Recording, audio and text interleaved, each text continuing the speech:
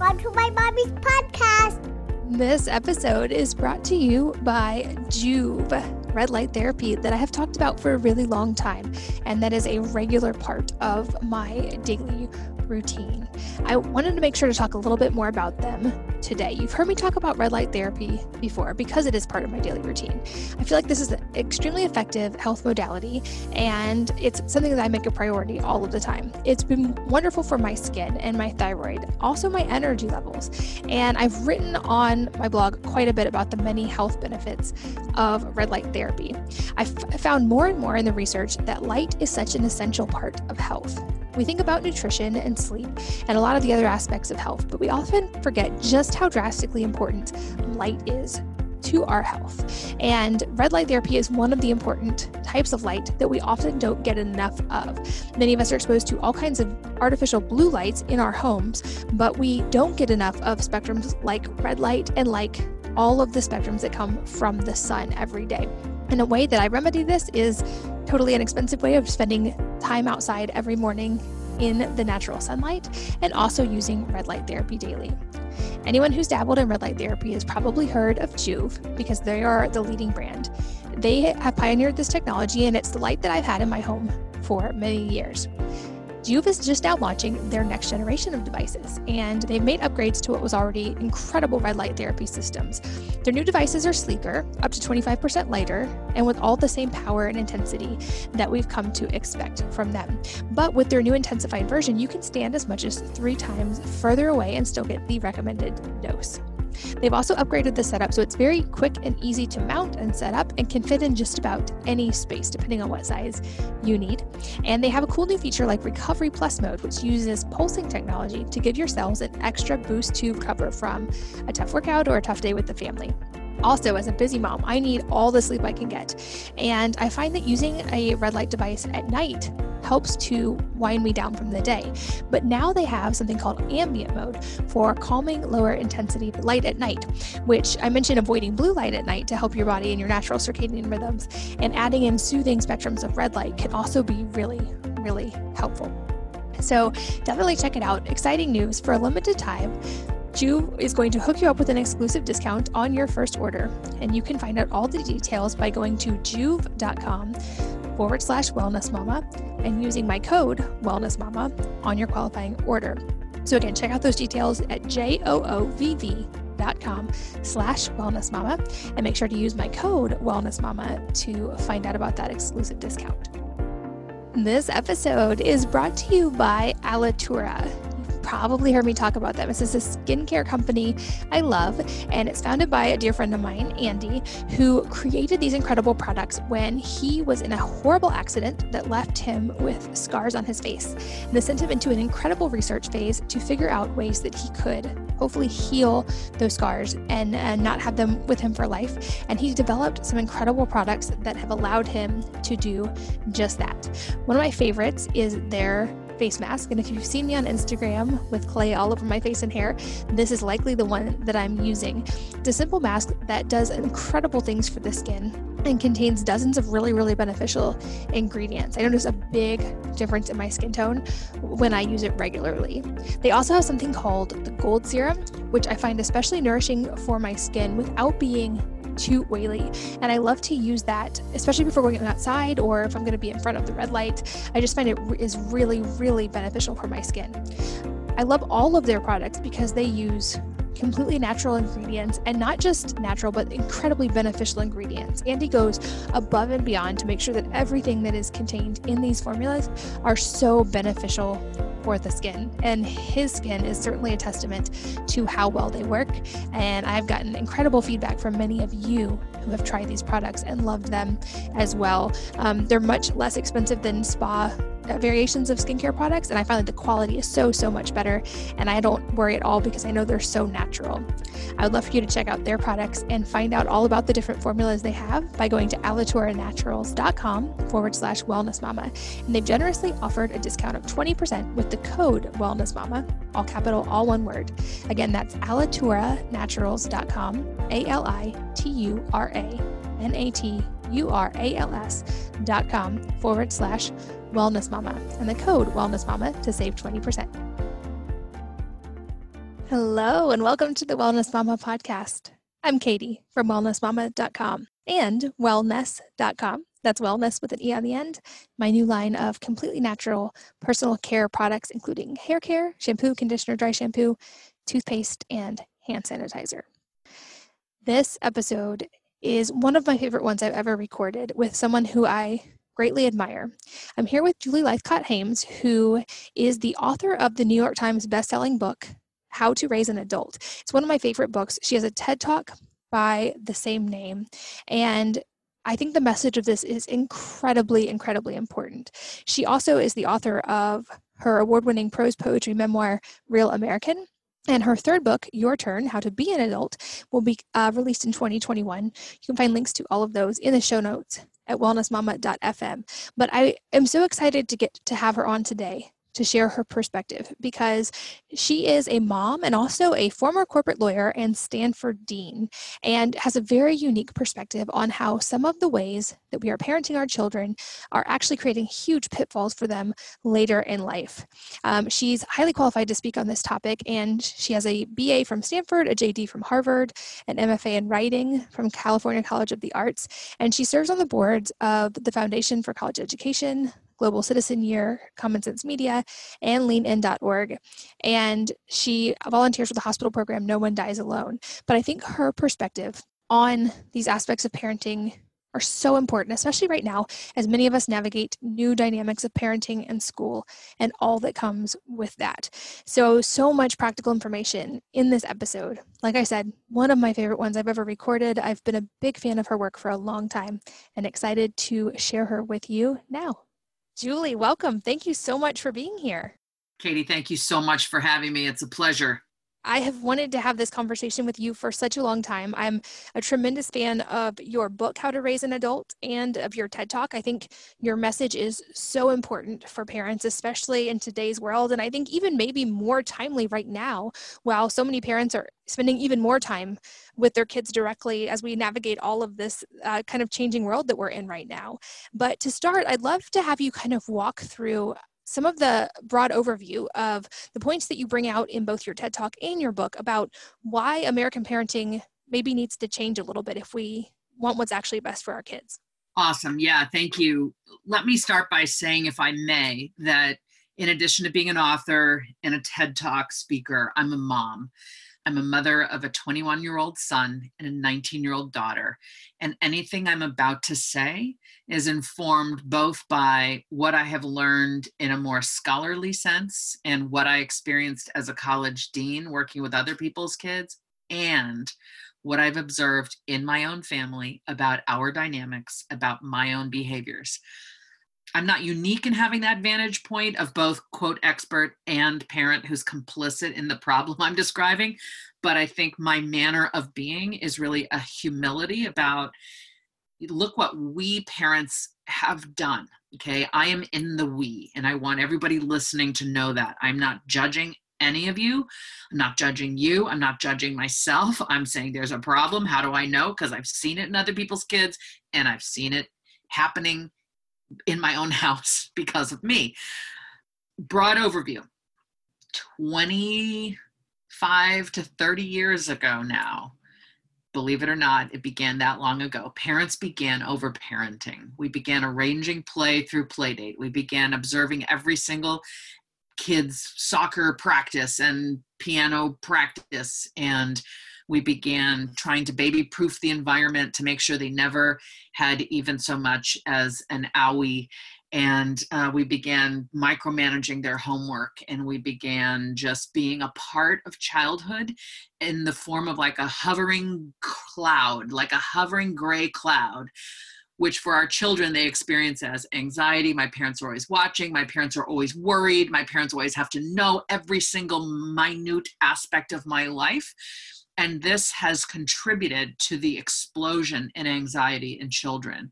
We think that our hovering and our handling of every little task and the reminding, we think it's helpful, but what we're learning from study after study out of the field of psychology is that we are turning natural kid fears into anxiety.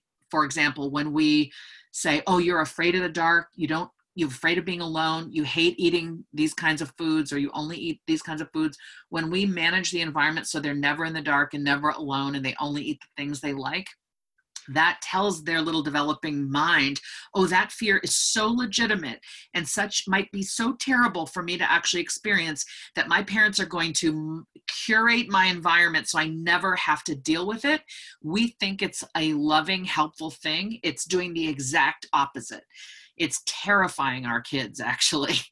So that's an example of how, with the best of intentions, because we're just trying to love these little people so much, and we end up over helping, which undermines their skill development. It undermines their ability to build emotional strength and resiliency, and fundamentally undermines agency, which is the sense each of us must have in order to be mentally well, that, hey, I can do the task in front of me, as opposed to, oh, hey, I'm going to have my parent, micromanage my every move. So that's the overview. Yeah, I think that's such an important point that you mentioned, of that every parent obviously wants what's best. We want what's best for our kids. Nobody's doing this out of ill intention in most cases. What caused this shift? You said it was about 25 years ago. What do you think was the impetus for that? Well, actually, in the front of my book, I detail these 5 things that I kind of just quickly ran through. In the mid 80s, actually, so more like 35 years ago, we were seeing these things start, and then we began labeling it in the early 90s. In the mid 80s, in 1983, let me be specific, Stranger Danger was born. It was not a concept before a made-for-TV movie in 1983, which freaked everybody out about stranger abduction, which of course is a horrific thing, but so rare that it does not warrant curtailing our kids' freedoms for. But that concept was born in 83. The Playdate was born in 84. The notion that parents would set up play with other parents rather than kids organically creating their own play, that parents would monitor that play and manage it and tell them what to play with and intervene if they weren't getting along. All of those things used to be managed by children, which taught them how to be with one another and how to be around their fellow human and negotiate conflict and decide what to do when they were bored.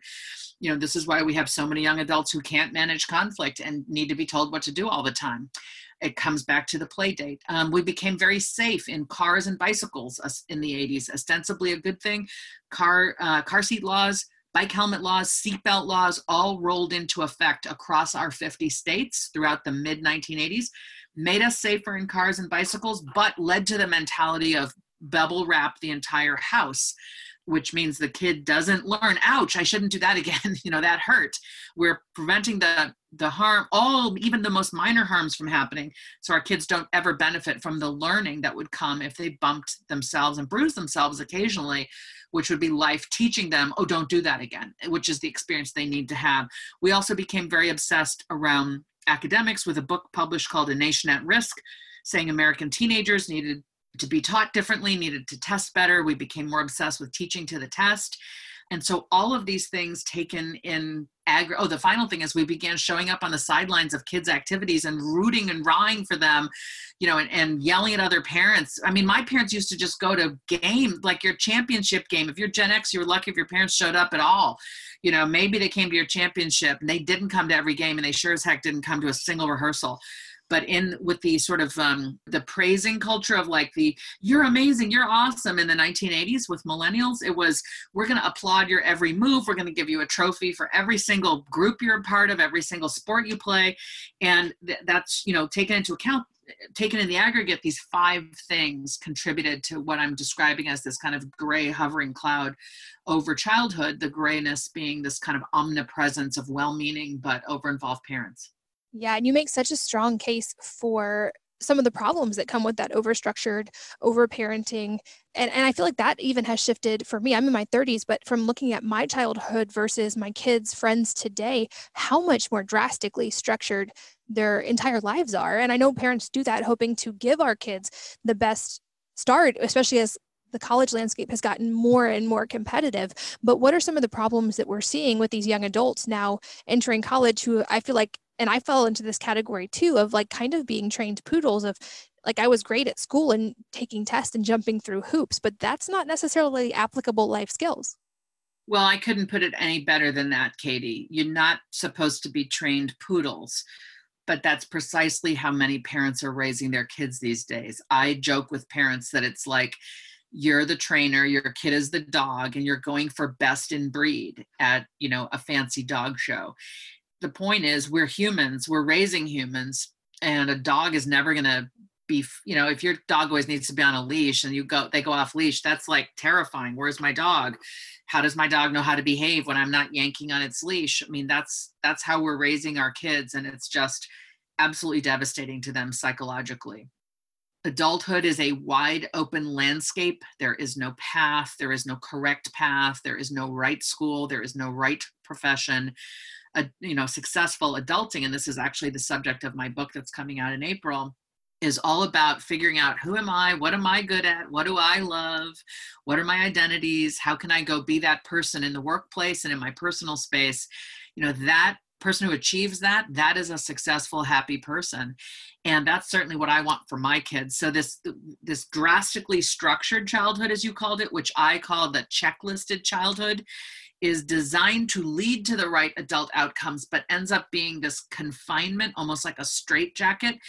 Bosses, for example, in How to Raise an Adult, I quote employers in the workplace who say, kids raised this way with this kind of structured, checklisted childhood, if a boss says, hey, we've got a problem, I need you to think it through, come up with some solutions, we have a meeting in 3 days, they can't do it. They need the steps. They need you to say, this is step A, and this is step B, and this is step C if we're going to get to D. And, it's hard to test this thing and prove that this is the cause and the effect. But, in the aggregate, it seems that young people raised this way are showing up in the workplace, not able to kind of be that stellar employee, regardless of how high their test scores may be, because they've never been made or allowed to think for themselves. Yeah, that's such an important point. I think that was the fundamental shift that you illustrate so well or talk through in your book, is that we do this thinking that we're giving our kids a better start, but we're actually protecting them from some of the very things that they need to actually be successful. And I think part of that reframe for me that I did somewhat when my kids were really little, and then certainly after reading your book, was to tangibly define, what does success look like in my kids? What do I want to help them what point do I want them to get to? At what point do I consider success in raising them? And I realized that was much less about academic achievement and much more about them being self-sufficient, kind adult human beings who contribute to society in a meaningful way. And that's likely going to look different for each of them. But if that's the goal, then kind of working backwards of how do we best give them the tools to do that? And it may not be, like you say, in this checklisted way of making them check all these boxes so they can fit some perfect college mold, but letting them work through challenges and overcome them. And you make a really great point about authoritative versus authoritarian. So can you kind of differentiate those when it comes to parenting? Yes, I'm taking notes because you're saying so many great things. Just a second. This is like, pay no attention to what's happening right now as the interviewee takes notes. Okay, you've said some important things that I want to be sure to circle back to, but yes, I will answer your question about authoritative versus authoritarian. And this is best really, it's a picture that you have to draw in your mind. And I wish I could easily find it in my book to say it's on page whatever of my book, but I just found it. Awesome. Cause I hardly have any pictures in my book. So I was able to find it. If you have my book, How to Raise an Adult, it's on page 146. It's basically this Cartesian scale, scale. It's like an XY chart that shows you the different types of parenting. There are 4, 3 of which we're supposed to avoid and 1 that's great. So the scale is basically how responsive to your kids' needs are you, or unresponsive. That's kind of on the y-axis that goes up and down. And then the x-axis that goes across is, are you less demanding of your kids or more demanding of your kids? So where we want to be is, so the authoritarian parent is very demanding and not at all responsive to their kids' needs and wants and feelings and so on. This is the parent that's like, it's my way or the highway, my house, my rules. If you don't like it, get out. Maybe there's some, verbal or physical violence or abuse or anger that comes with this authoritarian mindset. We definitely do not want to be doing that. We also do not want to be doing its opposite, which is highly responsive to our kids' needs and wants, kind of acting like their best friend and never having any expectations about their behavior. So it's the mirror image of the authoritarian is what's called permissive or indulgent. Okay. The parent who's not at all demanding and not at all responsive, that's a negligent parent who's neglectful, not even available. Maybe they're having their own issues around mental health challenge or extreme poverty and lack in the environment, such that they really can't focus on what needs to be provided for the kid. None of us hopes to ever be in that category. The category we want to be in is authoritative. It takes the very responsiveness of the permissive and indulgent parent and adds to it the demanding side of the authoritarian parent. It's having high expectations around their work ethic, around their character, around meeting obligations, around, adhering to boundaries established, but also highly responsive to their needs and their wants. It's not being the best friend who doesn't really care whether they do their chores, and it's not being the authoritarian, drill sergeant who doesn't care at all about their needs. It's that sweet spot that is, I have high expectations, but I also care deeply and profoundly about how you're doing and about what you need. That's what we're supposed to be aiming for, authoritative parenting. Yeah, that distinction was so helpful for me in reframing that. And something I've tried, my parents were incredible in many ways, but there definitely was that probably too much of a push toward academics a lot of times. And I definitely at times felt like maybe love and approval were kind of connected to academic performance, which, like I said, I think every parent goes into it doing the absolute best that they can, but I wanted to really try to avoid that with my kids. And you gave me such tangible advice in that book for how to do that. And one thing I tell my kids all the time is, I love you unconditionally. There's nothing you could ever do that will take away from that or add to that. But I make sure but yet I do have high expectations for you. And we talk about that a lot. You also make a really strong case for not overpraising. So can you walk us through why this is important and kind of what happens to a child's psyche when we overpraise? Yeah, I'm learning so much from you.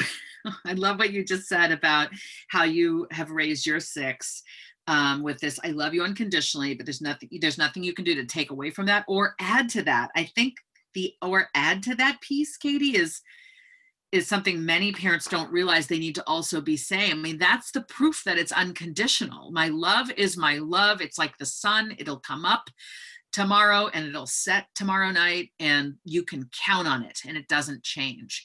Like the sun, that's what I was hearing when you said that. I think it's beautiful. There's nothing you can do to add to it. I don't love you more when. And that's actually a beautiful segue into your question about overpraise. So as part of this checklisted childhood, as part of these changes we broadly label as overparenting, we parents have decided good parenting is constant praise. This began with the self-esteem movement that I alluded to earlier in the 80s, ribbons and trophies and certificates for every little thing instead of for actually winning. A climate around, let's not have the kids win or lose. Let's just say everyone played a good game. Like that feels easy on the emotions. It feels good. It doesn't feel good.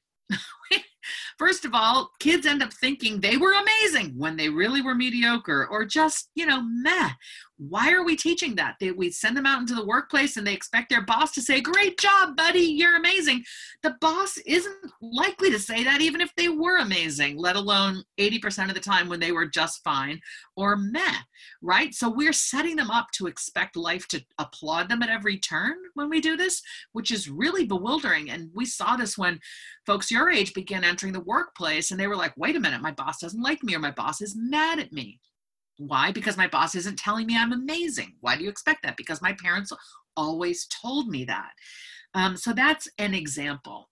Another example, which is much more psychological, is it's telling the child when you're constantly needing to comment on how well they tied their shoes or how well they drew a picture or how well they didn't hit somebody, it's reminding your child that you are always watching. And as they age, that really gets creepy. I've just written an essay that's going to be in a book that comes out in October. My essay is on what I call the rise of stealth parenting. And it's on the impact of, and this is a bit tangential to your question, but just let me just finish the thought. It's on all of this GPS tracking and video cameras in the home and parent portals where we can see grades in the moment. We think knowing everything about our child at every moment is awesome because then we know and then we can intervene and fix and remind and nag. And until these recent technologies, which I think are, they're enabled by technology, but they're also the offshoot of this constant praise, because the constant praise is sitting on top of always being with our kids. You can't praise them constantly unless you're constantly with them.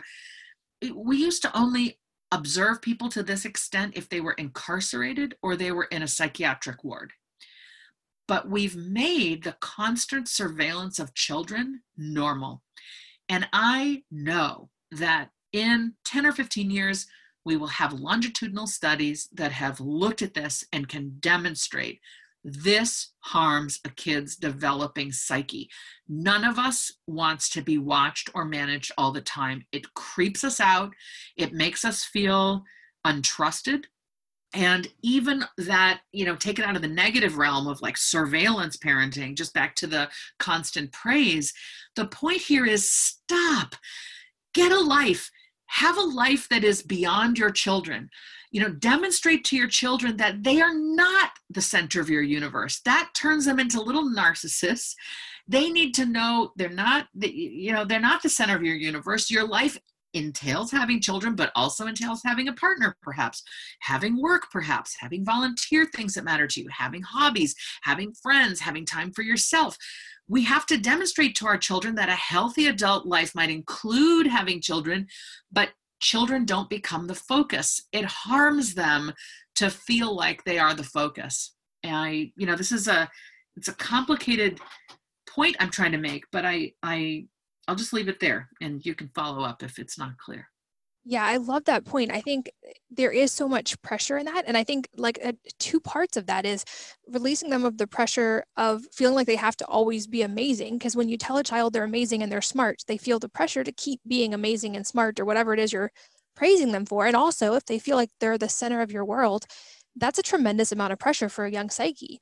And so to release them from those things gives them the freedom to have a childhood. I know one objection when I've written about kind of overstructured childhood that I get a lot is, it's not safe now. It's not safe like it was when we were kids, and it's fundamentally less safe in today's world. And I know you addressed this in the book, but let's touch on that a little bit is it actually fundamentally less safe right now for kids to be kids? It is fundamentally more safe right now for kids to be kids, and that's not because of helicopter parenting. It's more safe for all humans in this country. Violent crime is down. Every type of violent crime that you can imagine, including harm that comes to children, is down since the 70s, since before helicopter parenting became a thing. We have fewer people behaving in criminal ways in this country. So we are objectively, according to FBI statistics, more safe. So that begs the question, then why are we so misinformed? One of the reasons is we have a 24/7, 365 global news cycle, which tells us about something horrible happening to a child wherever it might have happened on the planet, in our country, in our state.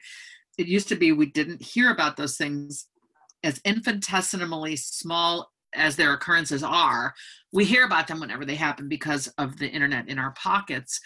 And so that triggers our fight or flight response. It's like there's a threat to a child that could happen to my child. And we feel that trigger of, oh no, I have to worry. I have to safeguard my environment to make sure it never happens.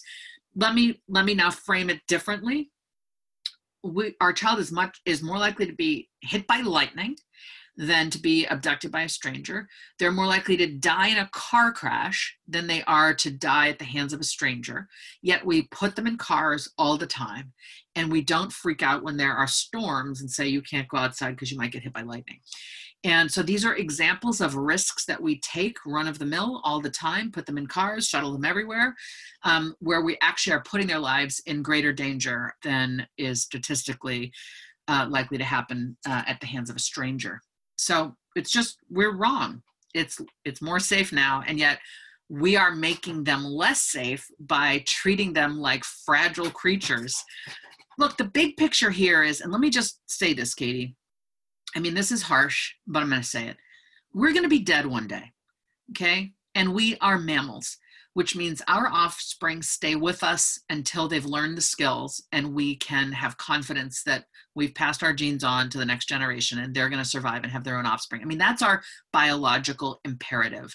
Okay, we're not mama turtles that are going to, lay eggs and leave, and the eggs are going to hatch and be all by themselves and get picked off by birds. No, we're humans. Like elephants, we stay with our young until they have developed the maturity to be on their own. And for humans, that has always been 18 years.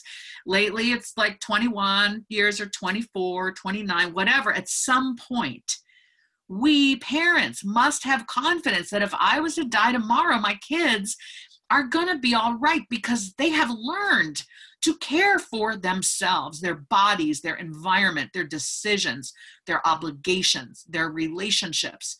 Okay?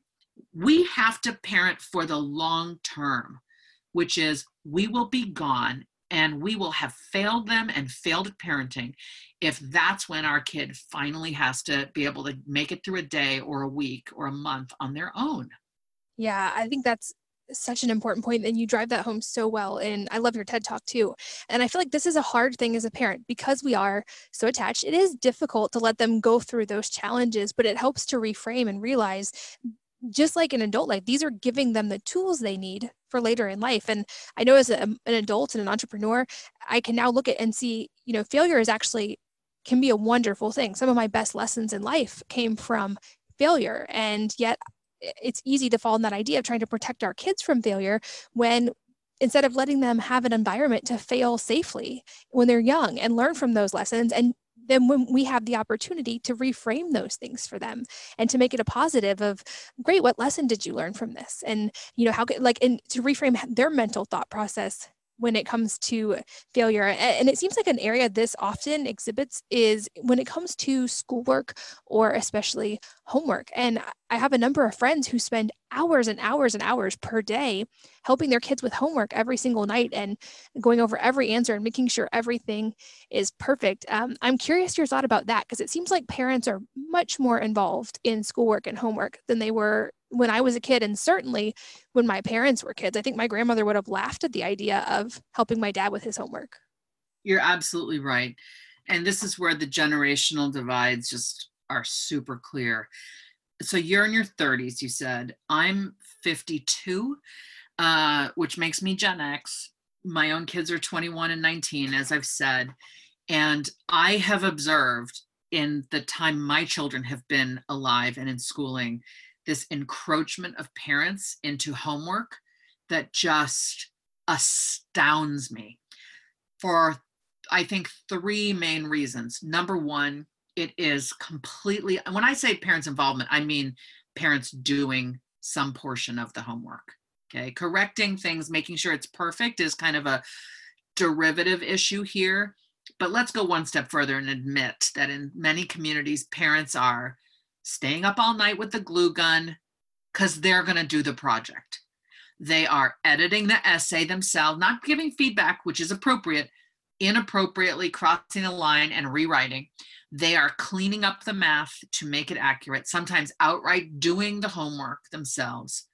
Okay, and that is A, unethical. B, it means the teacher has no idea what the students are capable of because parental involvement is all up in the work. And C, it harms our kids' psyche because it's basically us saying, hey kid, you're actually not capable of succeeding in the 4th grade without my tremendous involvement. Can you imagine? My goodness, it's another example of how our, good intentions have gone completely awry. Our kid's mind learns my parents don't have faith in me. They don't think I've got it. They don't trust me. They also feel my future is so important. This piece of homework matters so much to my future that my parent has to drop everything in order to make sure it's perfect. That's placing a huge heaping load of anxiety on them. It's just backwards and wrong, and we must stop. But how do you stop when you know everyone else is doing it? And this is where we really need schools to step up and blow the whistle and say, parents, behind the line, or stay in your own lane.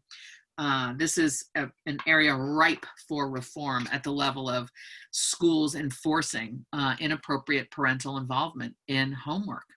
I agree. And I think maybe even especially uniquely right now with all of the changes with virtual schooling, and also with, it seems like the college landscape's changing a little bit, that we might start to see some of those changes. But you bring up a great point. And so for parents listening who are resonating with what you're saying and want to make sure that they are giving their kids a great foundation to actually be successful in life and not overparent, let's turn around and talk about the positive for a minute. How can we create a good atmosphere that we're not overparenting and it's not overstructured and we're not overpraising? What are some of those core tenets of a good nurturing atmosphere for our kids to get to have a less structured childhood?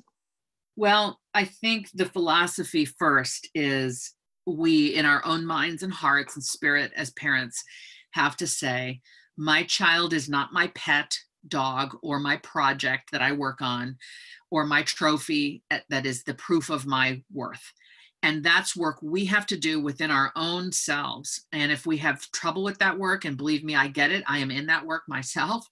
That's what a therapist can help us with, right? Unpacking why does my ego so badly need for my kid to get that opportunity or get an A on that thing or get this grade or score or get into this college? What's going on for me such that I feel judged by my kids' outcomes? Getting right with ourselves will help us be working on our own stuff, will help us show up in our kids' lives as the healthy, confident adults they need us to be. That's number one.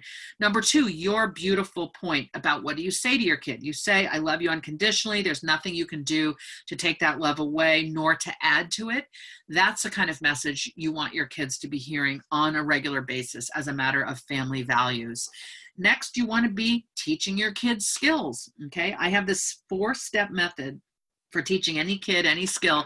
And actually, Katie, the Atlantic magazine did a cute little cartoon depiction of what I'm about to tell you with me as the voiceover. And I'm going to send that to you for the show notes because I think it's so adorable and it makes it so clear visually. It's like a picture is worth 1,000 words. So I will get that to you, but let me try to describe it. We're supposed to teach them everything from cross the street to use the stove, to remember to put your stuff in your backpack and remember to take your backpack to school. And to your earlier point of failure being a great teacher, the only way kids learn is by trying and fumbling it or failing outright and then trying again. And that's how humans learn, period. Very few of us are perfect at anything right out of the bat, and none of us are perfect at everything right off the bat, okay?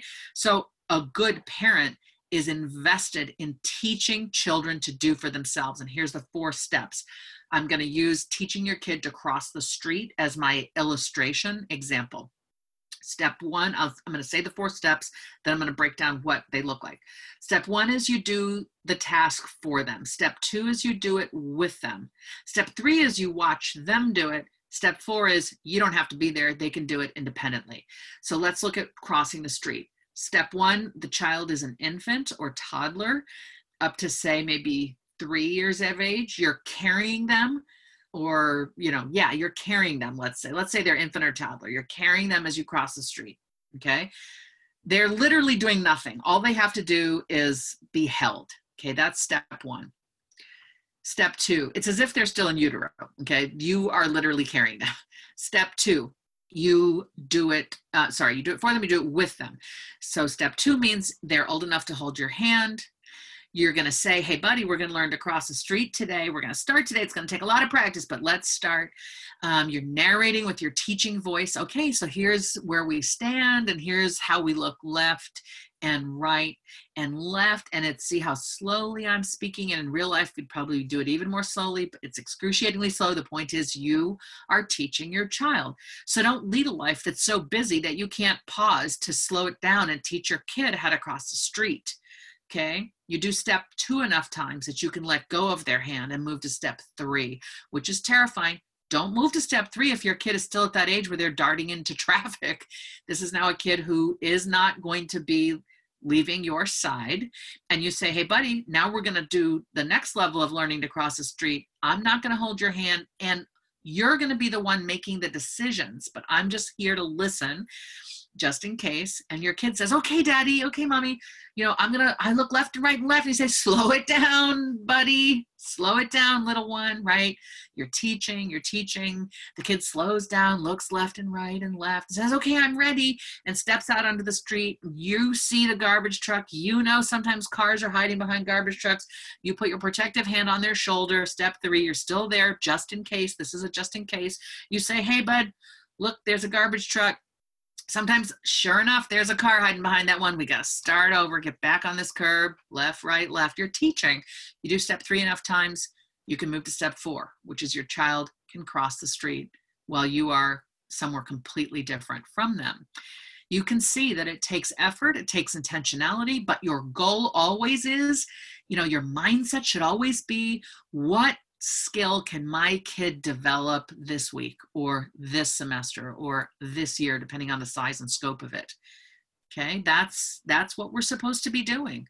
Yeah, I love that. That's so tangible and gives them, like you said, the skills, and knowing that they have the foundational skills and knowledge they need to actually accomplish this, hopefully takes some of that fear out of it for parents. But also, as you said, being willing to confront the fact that a lot of times this is our fear that's leading these behaviors, not actually reality or what is necessarily best for the kids.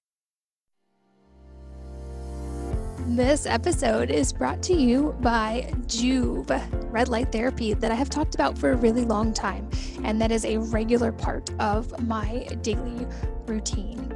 I wanted to make sure to talk a little bit more about them today. You've heard me talk about red light therapy before because it is part of my daily routine. I feel like this is an extremely effective health modality, and it's something that I make a priority all of the time. It's been wonderful for my skin and my thyroid, also my energy levels, and I've written on my blog quite a bit about the many health benefits of red light therapy. I've found more and more in the research that light is such an essential part of health. We think about nutrition and sleep and a lot of the other aspects of health, but we often forget just how drastically important light is to our health. And red light therapy is one of the important types of light that we often don't get enough of. Many of us are exposed to all kinds of artificial blue lights in our homes, but we don't get enough of spectrums like red light and like all of the spectrums that come from the sun every day. And a way that I remedy this is totally inexpensive way of spending time outside every morning in the natural sunlight and also using red light therapy daily. Anyone who's dabbled in red light therapy has probably heard of Juve because they are the leading brand. They have pioneered this technology, and it's the light that I've had in my home for many years. Juve is just now launching their next generation of devices, and they've made upgrades to what was already incredible red light therapy systems. Their new devices are sleeker, up to 25% lighter, and with all the same power and intensity that we've come to expect from them. But with their new intensified version, you can stand as much as 3 times further away and still get the recommended dose. They've also upgraded the setup so it's very quick and easy to mount and set up and can fit in just about any space depending on what size you need. And they have a cool new feature like Recovery Plus mode, which uses pulsing technology to give your cells an extra boost to recover from a tough workout or a tough day with the family. Also, as a busy mom, I need all the sleep I can get. And I find that using a red light device at night helps to wind me down from the day. But now they have something called ambient mode for calming, lower intensity light at night, which I mentioned avoiding blue light at night to help your body and your natural circadian rhythms. And adding in soothing spectrums of red light can also be really, really helpful. So definitely check it out. Exciting news. For a limited time, Juve is going to hook you up with an exclusive discount on your first order. And you can find out all the details by going to juve.com/wellnessmama and using my code wellnessmama on your qualifying order. So again, check out those details at joovv.com/wellnessmama and make sure to use my code wellnessmama to find out about that exclusive discount. This episode is brought to you by Alitura. Probably heard me talk about them. This is a skincare company I love, and it's founded by a dear friend of mine, Andy, who created these incredible products when he was in a horrible accident that left him with scars on his face. And this sent him into an incredible research phase to figure out ways that he could hopefully heal those scars and not have them with him for life. And he developed some incredible products that have allowed him to do just that. One of my favorites is their face mask. And if you've seen me on Instagram with clay all over my face and hair, this is likely the one that I'm using. It's a simple mask that does incredible things for the skin and contains dozens of really, really beneficial ingredients. I notice a big difference in my skin tone when I use it regularly. They also have something called the gold serum, which I find especially nourishing for my skin without being too oily. And I love to use that, especially before going outside or if I'm going to be in front of the red light. I just find it is really, really beneficial for my skin. I love all of their products because they use completely natural ingredients, and not just natural, but incredibly beneficial ingredients. Andy goes above and beyond to make sure that everything that is contained in these formulas are so beneficial for the skin, and his skin is certainly a testament to how well they work. And I've gotten incredible feedback from many of you who have tried these products and loved them as well. They're much less expensive than spa variations of skincare products, and I find that the quality is so much better, and I don't worry at all because I know they're so natural. I would love for you to check out their products and find out all about the different formulas they have by going to alituranaturals.com/wellnessmama, and they've generously offered a discount of 20% with the code wellnessmama, all capital, all one word. Again, that's alituranaturals.com, alituranaturals.com/wellnessmama, and the code wellnessmama to save 20%. And another thing that you touch on that I think is really important to delve into is kind of the idea of the self-esteem paradox, because I think that maybe is also a driver with the overpraising, is we want to give our kids a strong self-esteem because we think that relates to them doing well in life and feeling confident. And I think the idea that you mentioned in the book of they have to actually work for their dreams. They can't just believe in their dreams. They have to actually be willing to work for it too. But can you touch on the self-esteem part and what actually does give our kids not just self-esteem, but the confidence and the skills to accomplish these things? So self-esteem and self-efficacy are similar terms in the field of psychology, and both get to this the knowing that we need to have inside of us that we can achieve things. Agency is a related concept. And what a kid needs is, it also relates to what motivates them. Intrinsic motivation is something we want them to have rather than be just motivated by our praise or our scorn or our money.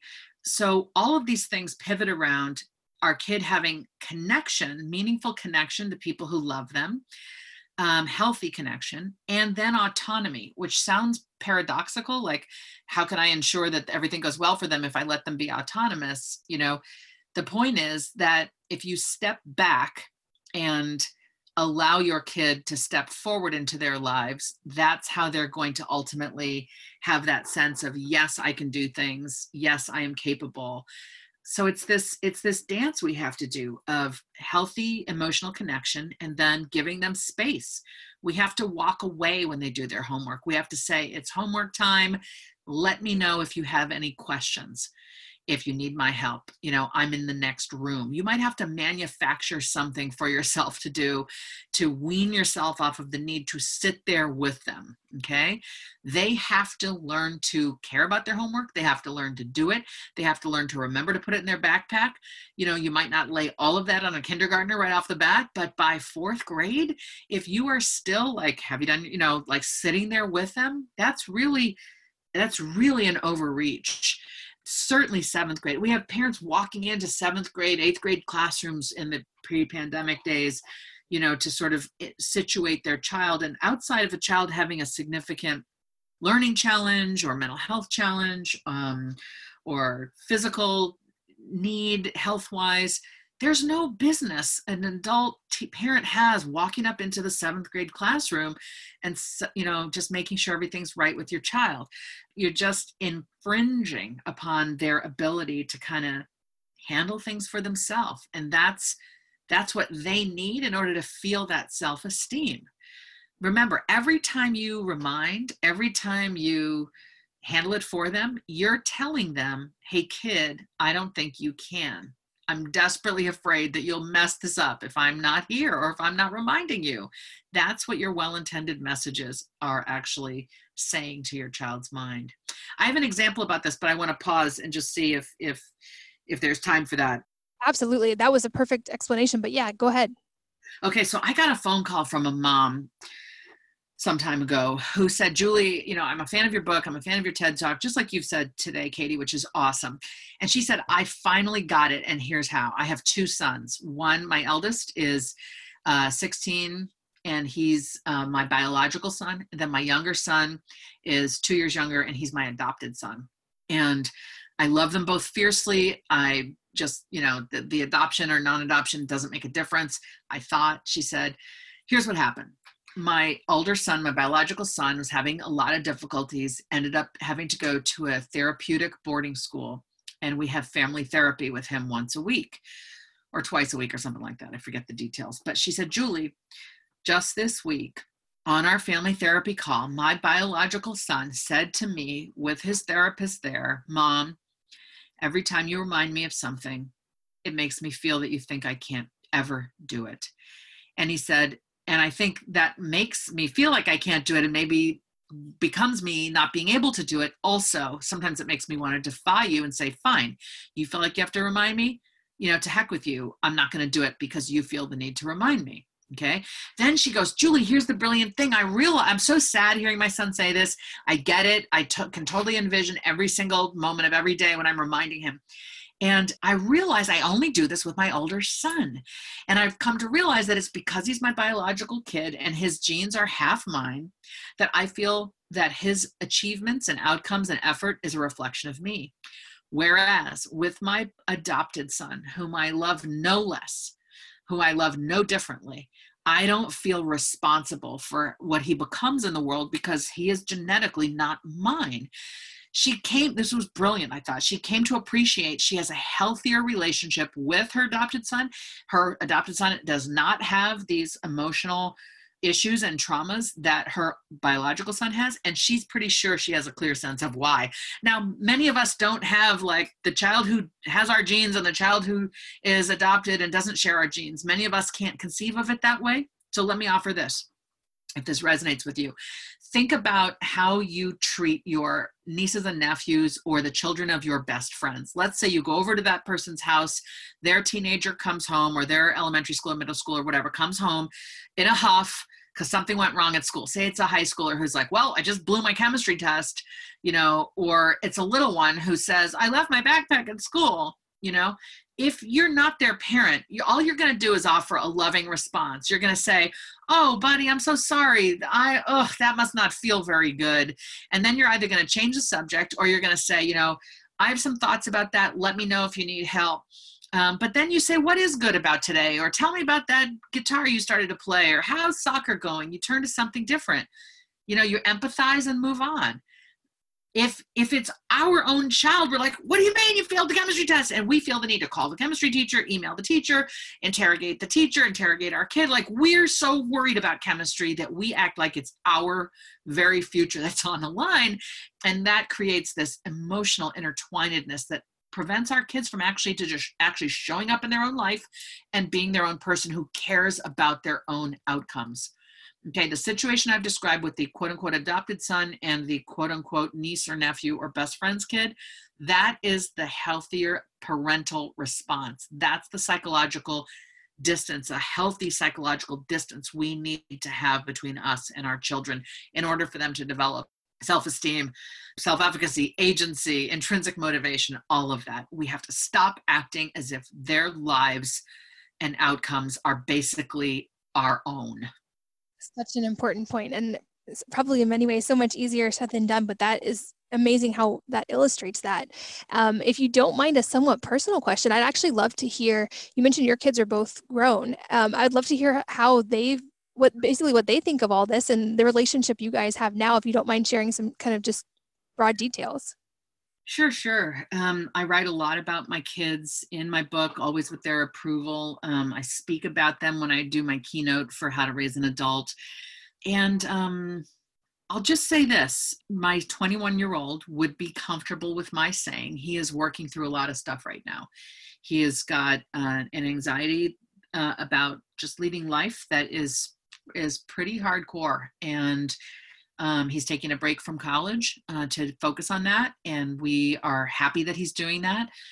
And we're trying to support him appropriately in that work, by which I mean, This was a kid who always had a little bit of anxiety and ADD, but was always, the way that I would characterize it, so smart, so high achieving, so capable that those things never really seemed to be in the way. And we didn't really spend enough time learning about those things. We never put those things as kind of the forefront of what mattered. It was always like, yeah, there are those things, but he's really smart and he can achieve. So let's go. So here's the best way I can frame it for you. When my husband and I realized at the end of our kid's sophomore year of college that he was really struggling, we began struggling with his ADD and anxiety that had just become the dominant factors in his life. I'm embarrassed to say this, but I'll admit it, because let's just be truthful about what this can be like for us. We had not purchased so much as one book on ADD or one book on anxiety since his diagnosis in the 4th grade. And now here he was, like 19, 20 years old. And so we bought a bunch of books and shared them and flagged them up and made notes. And we were like learning so much. He comes home from this year of college, which was pretty defeating, because when things start to go poorly, then you get into this downward spiral. And I know that from being a dean, working with other people's kids. I know that from struggling myself in college occasionally at the beginning. And so my son comes home from college and he sees this stack of books accidentally. Like we had them in my husband's office, and my son went in there to like get something out of the printer that was in his dad's office. And so my son comes out to me and he says, "Mom, I saw the books on Dad's desk." Ooh, Katie, my heart just leapt into my mouth, just thinking, oh my goodness, what have we done? He's going to feel pathologized, angry, I don't know. And he put his hand on my shoulder and looked me in the eye, and a smile came to his face. And he said, "Thank you for taking an interest in knowing who I am." Whew, and that was so emotional, because that told me in one sentence that he was feeling pretty unseen and unsupported in the challenges that are very much in his way. Things we were brushing off as, yeah, you'll be fine. You're so smart. We love you. We had not been supporting our child according to his needs. And so we are trying to be the parents of this now 21-year-old man, young adult, as we now say, in today's parlance. When I was growing up, 21, nobody would have said as a young adult. Very much young adult, we would say today. We're trying to step up where we need to, step back where we need to, do the work we need to do to support this kid on his growth trajectory. And it's hard. And we're in it with him. And it's hard. And I love this kid to death, as I love both. My second one is in college. She's back east in college. I live in California. We live in California. She's 3,000 miles away. She's living off campus in a pandemic environment. It was her way to have some control over her living. Didn't want her university to once again say, "Oh, you got to move out because of this virus." So I'm watching this kid adult from afar. She's negotiating conversations with landlords and the DMV and renter's insurance and buying herself food and figuring out how long food lasts in the refrigerator without spoiling. And she's frustrated sometimes and crying sometimes and proud of herself, probably less often than she should be. I'm sitting here going, "Wow, kid, look at you. You are doing it. It's hard, but you're doing it." And every time you get back up and try it again and figure it out, you get stronger and more capable. I love that. And it's a perfect example of the points you've made about not overpraising. And I've also heard it said, like if you're going to praise the effort, praise the hard work, praise the tangible thing that can increase versus the innate quality. And that was a perfect example of that. And I appreciate you sharing so vulnerably about your own kids, because I think that illustrates too what a great relationship you have with them now as adults, which is certainly one of the top goals for me. And I love that you're willing to share that. So thank you for that. I can't believe how fast our time has flown by, because you're so incredibly easy to talk to. A question I love to ask selfishly at the end of interviews is if there's a book or a number of books that have had a dramatic impact on your life, and if so, what they are and why. Well, it's funny. There are plenty of books, and they're not necessarily in the realm of parenting. So I'm just going to say to anyone who might need this, my favorite book is Good Woman by Lucille Clifton. She's an African-American woman, a poet. She died within the last 10 years, I can't remember exactly when, but reading her poetry in my 30s made me feel if she is possible, if these words are possible, then maybe I am possible. And that may seem like, what is Julie saying? She's on here as this expert. She's written books and has a TED Talk.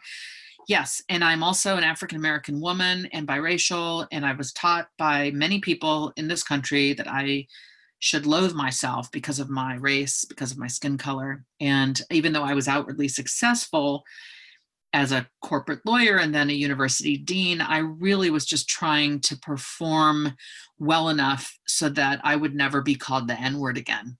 And that happened to me in my all-white high school on my 17th birthday, which I'd never told anyone because I was so ashamed of. So this book of poetry, Good Woman by Lucille Clifton, was so raw and revealing about femaleness and womanness and motherhood and mothering and birthing and bodies and all of that and Blackness. And for some reason, it just spoke to me and just pulled me out of wherever I was hiding, if that makes any sense. And I know it's not sort of relevant to this podcast, but that is the most honest answer to your question. In terms of parenting authors there are so many. And, off the top of my head, who comes to mind? Jessica Lahey, The Gift of Failure, Madeline Levine, The Price of Privilege. Her work in The Price of Privilege really led me to my work for How to Raise an Adult, because she's a psychologist who was seeing all of this overparenting showing up in the form of mentally unwell kids in her practice. And there are so many other people, but those are the first two whose books come to mind for me. I love that. I am adding those to my reading list right now. And I also want to mention actually your book, Real American, which I've ordered. I haven't finished yet. I just started, but so far it's incredible and beautiful. And you didn't mention it, but I want to highly recommend that. And I'll put links to all of those in the show notes at wellnessmama.fm. And like you mentioned, you're coming out with another book next year. So definitely we'll make sure to mention that when it comes out as well. But like I said in the beginning, I so much appreciate the work that you're doing. I think this is so vital for parents, and especially right now. And I'm honored that you would spend the time being here today and sharing with us. Katie, thank you so much. There is one last thing I would love to say. Could I just say the name of my next book, because it is actually pre-orderable now, and I would love for people to know what it is and to help me give life to it by taking an interest in it. Absolutely. And I'll link to the pre-order, and I would love to have you back on again to discuss that close to launch if you'd be willing, but absolutely go ahead. I would love to be back on. You are a great interviewer and you have an amazing podcast and community. It's such an honor. My book is called Your Turn, How to Be an Adult. And it's for 18 to 34-year-olds struggling with adulting. And most of the adulting books tell you how to iron your shirt and how to file your taxes and change a tire. And yes, adulting is part of that. But that's like saying high school is like how to find your locker. Adulting is about wanting to adult. It's about having to adult. It's about picking yourself up when things don't go well. So it's about the terror of it, being reliant on yourself, and the joy of being self-reliant, and like, this little place I'm renting might be humble and all this stuff might be secondhand, but it's mine and I'm in charge, and that feels good. And I get to decide. There's just such a delicious feeling in agency. And that's fundamentally, I think, what this book is about. It's about what I call the arc of adulting: agency, resilience, and character. These are the three things that will carry us to a delightful, wonderful, successful future. So that book, Your Turn, How to Be an Adult, is coming out April 6th, 2021, pre-orderable right now. And I would love it if anyone's got a young adult in their lives that they love, would love for you to get it. If you are somebody who's listening and you're a young parent, you're like, hey, I could use some tips on adulting, I think you might find this speaks to you as well. Amazing. I'll make sure that's linked, as well as your TED Talk and your books and all of the article from the Atlantic you mentioned. Those will all be at wellnessmama.fm for any of you who are listening while you exercise or drive. You can find all of the notes there. Julie, I am so honored, like I said, that you were here. This has been one of my favorite interviews, and I'm so grateful for your time. Katie, thank you so much. Delightful being with you. Thank you for all you're doing to help us all be better parents. And thank you, as always, for listening and for sharing your most valuable resource, your time, with both of us today. We're so grateful that you did. And I hope that you'll join me again on the next episode of the Wellness Mama podcast. If you're enjoying these interviews, would you please take 2 minutes to leave a rating or review on iTunes for me? Doing this helps more people to find the podcast, which means even more moms and families can benefit from the information. I really appreciate your time, and thanks as always for listening.